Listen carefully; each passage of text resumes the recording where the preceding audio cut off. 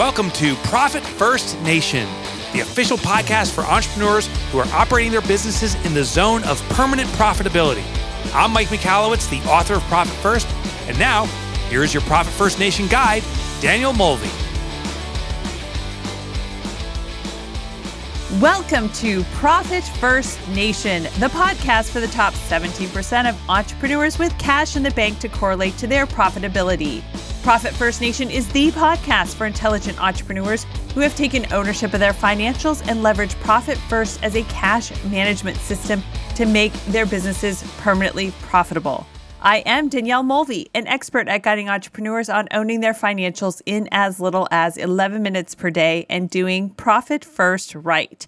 If you are a fan of Profit First and its author, Mike Michalowicz, you have found your tribe. We are a nation of successful entrepreneurs driven to be permanently profitable with a grit and a growth mindset that lets no obstacle stand in our way in pursuit of the 3 Ps: passion, profit, and play. On Profit First Nation, we dive into advanced Profit First strategies, and we share the honest and authentic ups and downs of being a business owner.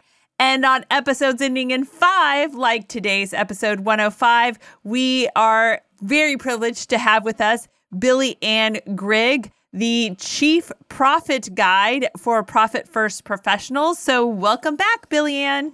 Always happy to be here, Danielle. And with Billy Ann, we really kind of get into some serious advanced Profit First strategies and questions. And so let's start with this question that came into the podcast from Jason. Hello. Not sure if this may have been on a prior episode, but I was wondering about making payments on credit cards and how that works on the 10th and 25th.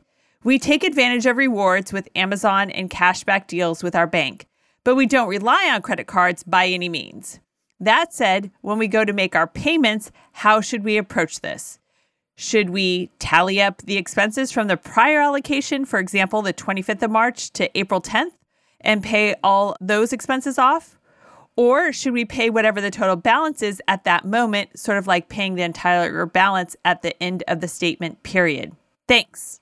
All right. So that's a great question. There's a lot of misconception about credit cards with the Profit First system. Some people think that, they're just a huge no-no.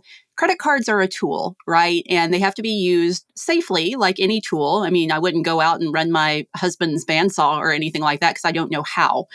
So it's all about knowing how to manage these credit cards in a way that will serve you and not get you in trouble. It's also really easy to overthink it. I have seen business owners who every single time they use their credit card will go and make the transfer from their OPEX account and pay that amount on their credit card. That doesn't really work either. I mean, it's just an added step. It creates friction and it's not sustainable. So whenever I have advised a client who is using a credit card responsibly, it's whatever the total balance is whenever your allocation day hits, be that the 10th and the 25th, or if you're on a weekly allocation or whatever. I do recommend paying the full balance at that moment. Don't wait until the statement comes in because that is when you can get into trouble, having too much money in that OPEX account because you're forgetting that it's all going onto the credit card instead. Excellent. And one thing that we do as well is we have a budget for what goes on the credit card as well. So we're knowing how much we need to allocate to our credit card every allocation time as well, because we keep our expenses in a spreadsheet. So that's something too. You want to keep it sort of consistent too. And maybe you have 2 different cards that you're using or 2 different accounts so you can track those separately in terms of the expenses that you're putting that are recurring expenses. And then you have another one for the expenses that are sort of one-off expenses, annual fees, etc. That's smart. And I would say that one thing to keep in mind, these credit card companies are great about offering you credit line increases, especially if you pay consistently month after month. Don't take them. I mean, there's nothing saying that you have to take that credit limit increase because there will come a point where you have a lot of credit and the temptation could come too great. So only keep as much credit open as you actually need instead of just taking those credit line increases over and over again. And then I just wanted to, maybe we can kind of go into something else. I'm sorry, this was not on the list of questions, But, if you have other people in your organization who need to make purchases, et cetera. So for some of my employees who need to, be able to take a client out to dinner or something like that, we actually leverage debit cards for them, and they're given a budget that they can use on a monthly basis to do nice things for clients, whether it's sending them something or taking them out for lunch or dinner or breakfast. So we allocate to those debit cards a particular amount, and then they work from that. So that also helps contain some spending and people not having to come to me every time. They already have a budget for the period that they know that they can leverage and spend.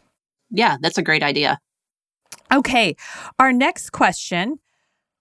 I have my tax bucket set up at 15% per Profit First guidance. My tax pro says I need an additional 15% to cover the self-employment tax. Should my tax bucket be 30% instead? If not, where does this come from? Okay, this is a good question. It's one that we actually get quite a bit. And assuming, of course, that this is someone in the United States and that they follow the basic parameters of Profit First, they don't have anything really crazy going on in their business. This actually indicates that the tax pro doesn't understand how Profit First works. 30% of the bottom line on the P&L is 100% what they should be saving for taxes. But Profit First goes off of real revenue. So you're taking your top line minus any materials and subs to get to your real revenue. And that's why the percentage is 15% as opposed to 30%. So my suggestion is to have a little bit more in-depth conversation with your tax pro, or even better, work with a tax pro that's also a Profit First professional, and just make sure that they understand what it is that you're trying to accomplish and where that tax percentage is coming from, that it's not coming from the bottom line, it's coming from income coming into the business. That's excellent. And, just another sort of advertisement for working with a certified Profit First professional, especially if you're really trying to dial in that tax number and such, because 15% actually could be kind of high depending upon if you pay yourself payroll and things like that. And so to really dial in those target allocation percentages, and actually the current allocation percentage where you need to be as you're working towards your target allocation percentages, is best and most expertly done with the facilitation and advice of a certified Profit First professional. So if you would like to work with a certified Profit First professional, then please go to ProfitFirstNation.com and click on Contact, where you can connect with one of our certified Profit First professional accountants, bookkeepers, and coaches. All right. So our next question is, my umbrella S Corp is set up.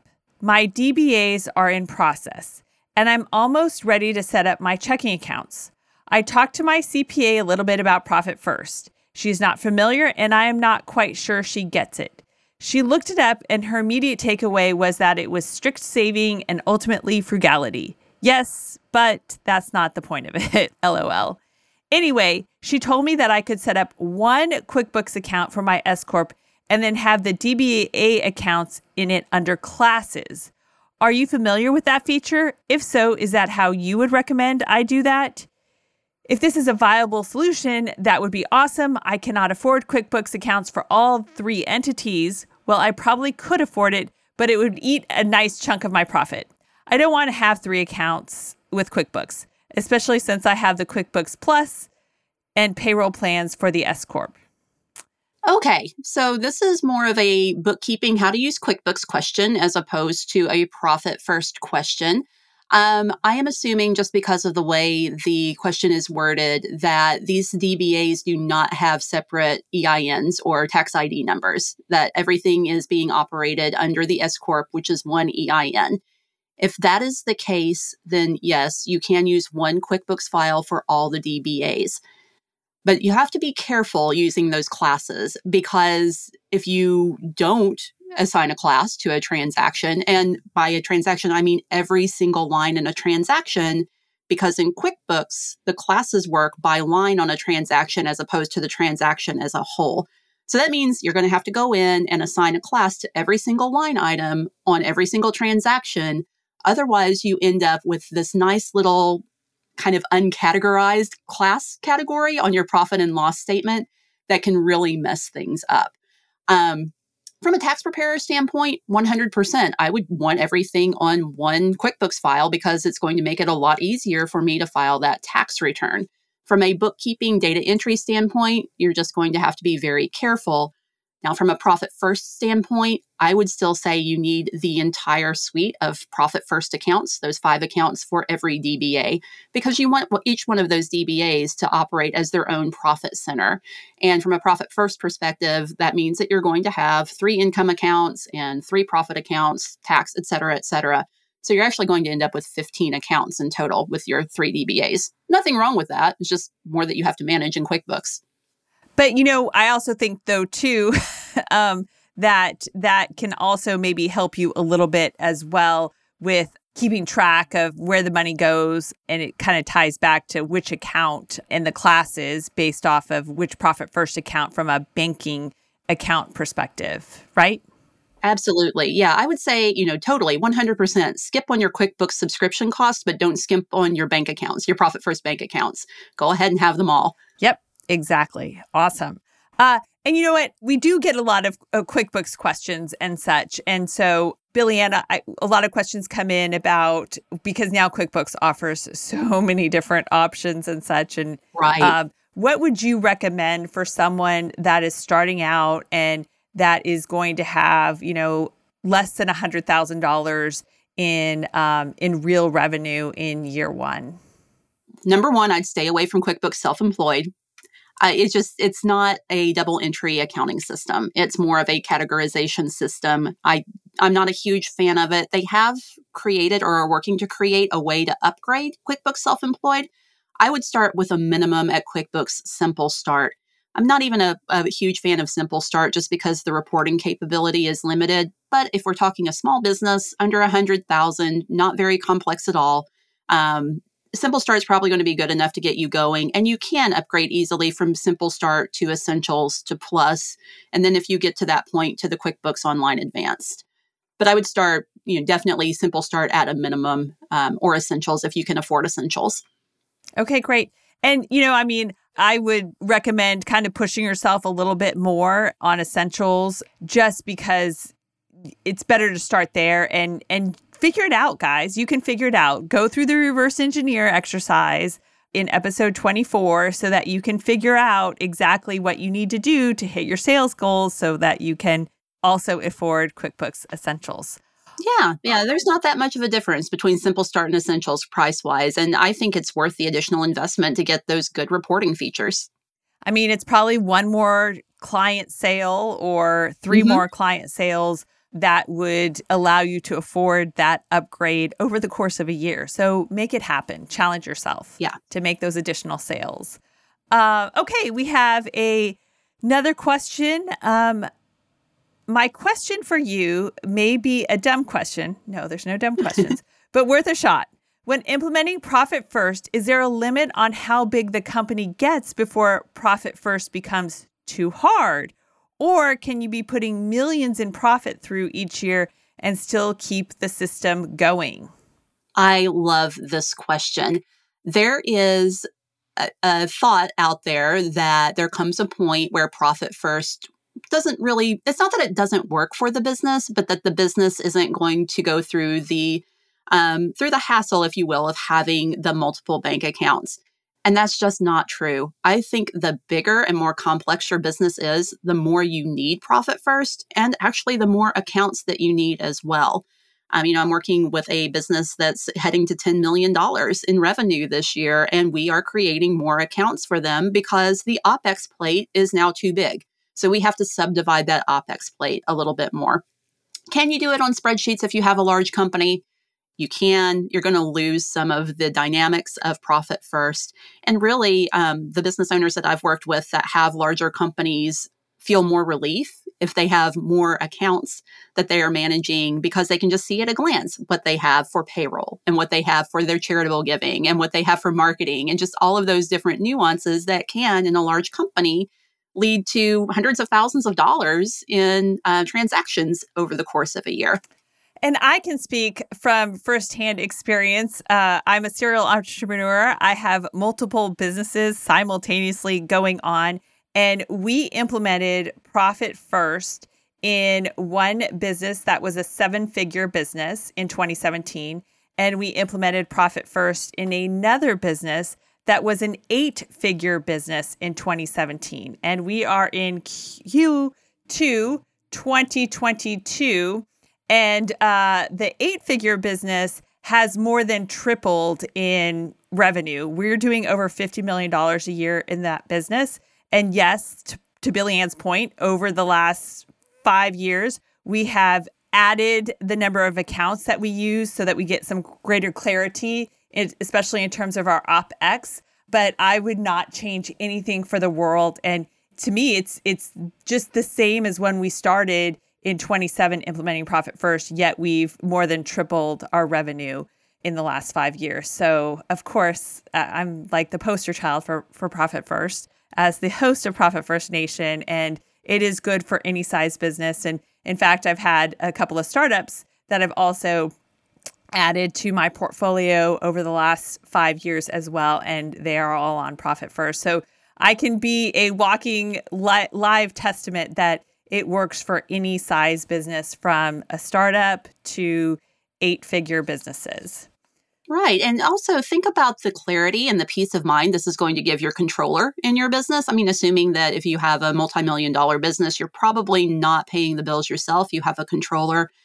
The controller doesn't like looking at spreadsheets any more than you do as the business owner. Okay, maybe a little bit more than you do, but they don't love looking at spreadsheets and trying to figure out where they are in the budget and everything like that. But if they can just look at their bank accounts and see what's available, it makes their job a lot easier. That's an excellent point. And I have to tell you, us implementing a sales tax account that we sweep sales tax into before we sweep the margin into our income account has just also been a great peace of mind to have that money that is not ours and never will be ours just immediately swept aside. And I don't think I would have leveraged that tactic had it not been for Profit First and having the clarity of having different accounts and different buckets to allocate money to based off of the specific intention for those dollars. So, because our tax bills, sales tax, are large liabilities. Okay, let's see. Another question from a podcast listener. I have a client that had to take out $22,500 from profits to cover materials. They're a screen printing business. If finding lower priced material suppliers is not an option, is the move simply to increase prices for all services by the percent that they were off? For materials, do we need to increase the percent allocation towards materials or both? Yeah, this is a both and situation. So typically, if you can't directly tie what your materials cost is going to be to the income, and you can't always do that. For example, let's say that you have a retail business, on average what your cost of goods are, but you can't look at every single sale and say, it's not feasible to look at every single sale and say, okay, well, this is this amount and I'm going to move this into my materials and subs account. So we're taking a look back at what the average materials and subcontractors cost has been. This is a screen printing business, so it's a little bit different.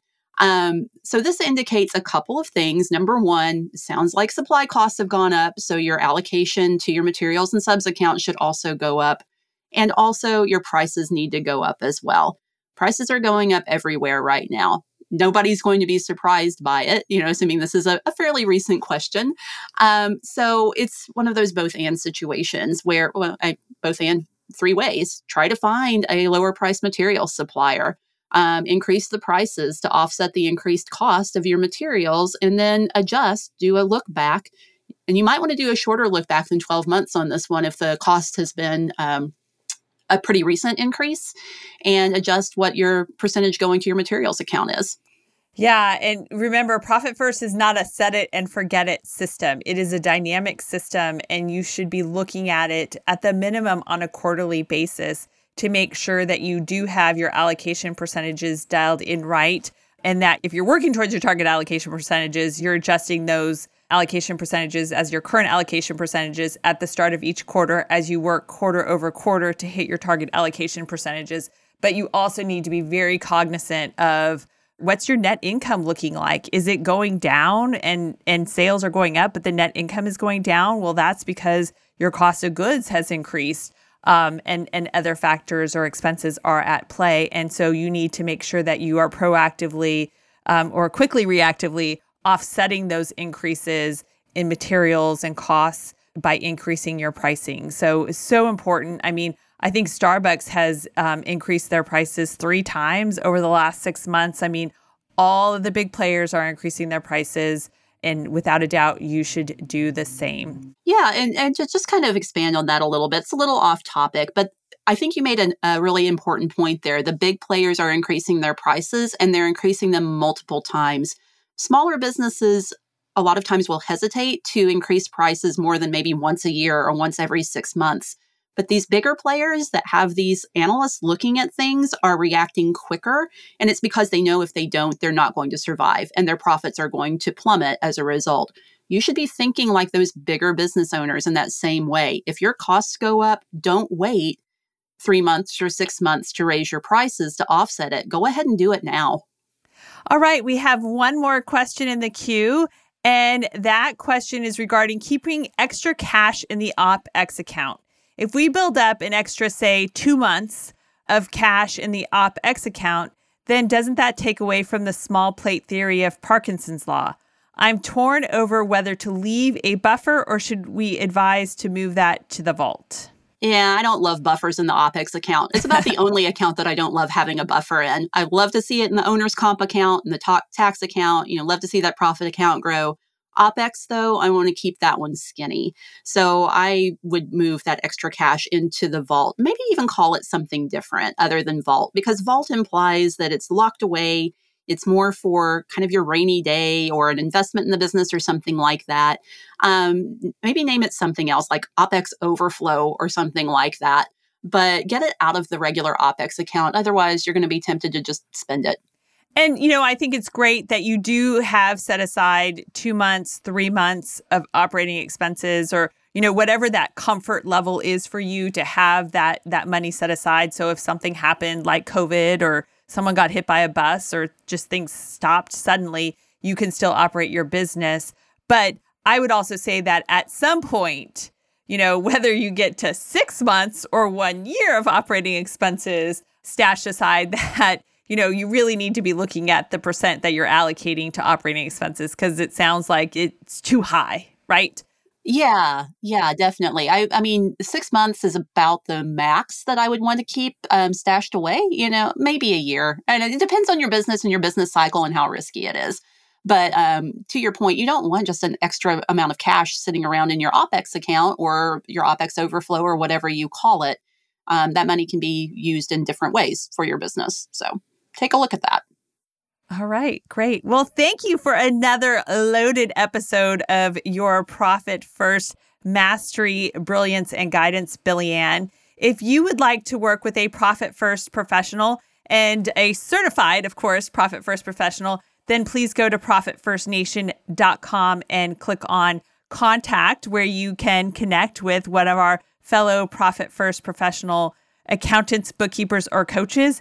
And like with all of our episodes, we do have a visual recap that will give you a download of all of the answers and recommendations and best practices that we discussed on this episode. And you can find that by going to ProfitFirstNation.com and clicking on resources. Make sure you also opt in to have those resources either emailed or texted to you with each new episode drop. Cheers to another profitable day, my entrepreneurial friends. Profit First Nation website, related podcasts, and resources are provided for general information purposes only and do not constitute accounting, legal, tax, or other professional advice. Visitors should not act upon the content or information found here without first seeking appropriate advice from an accountant, financial planner, lawyer, or other professional.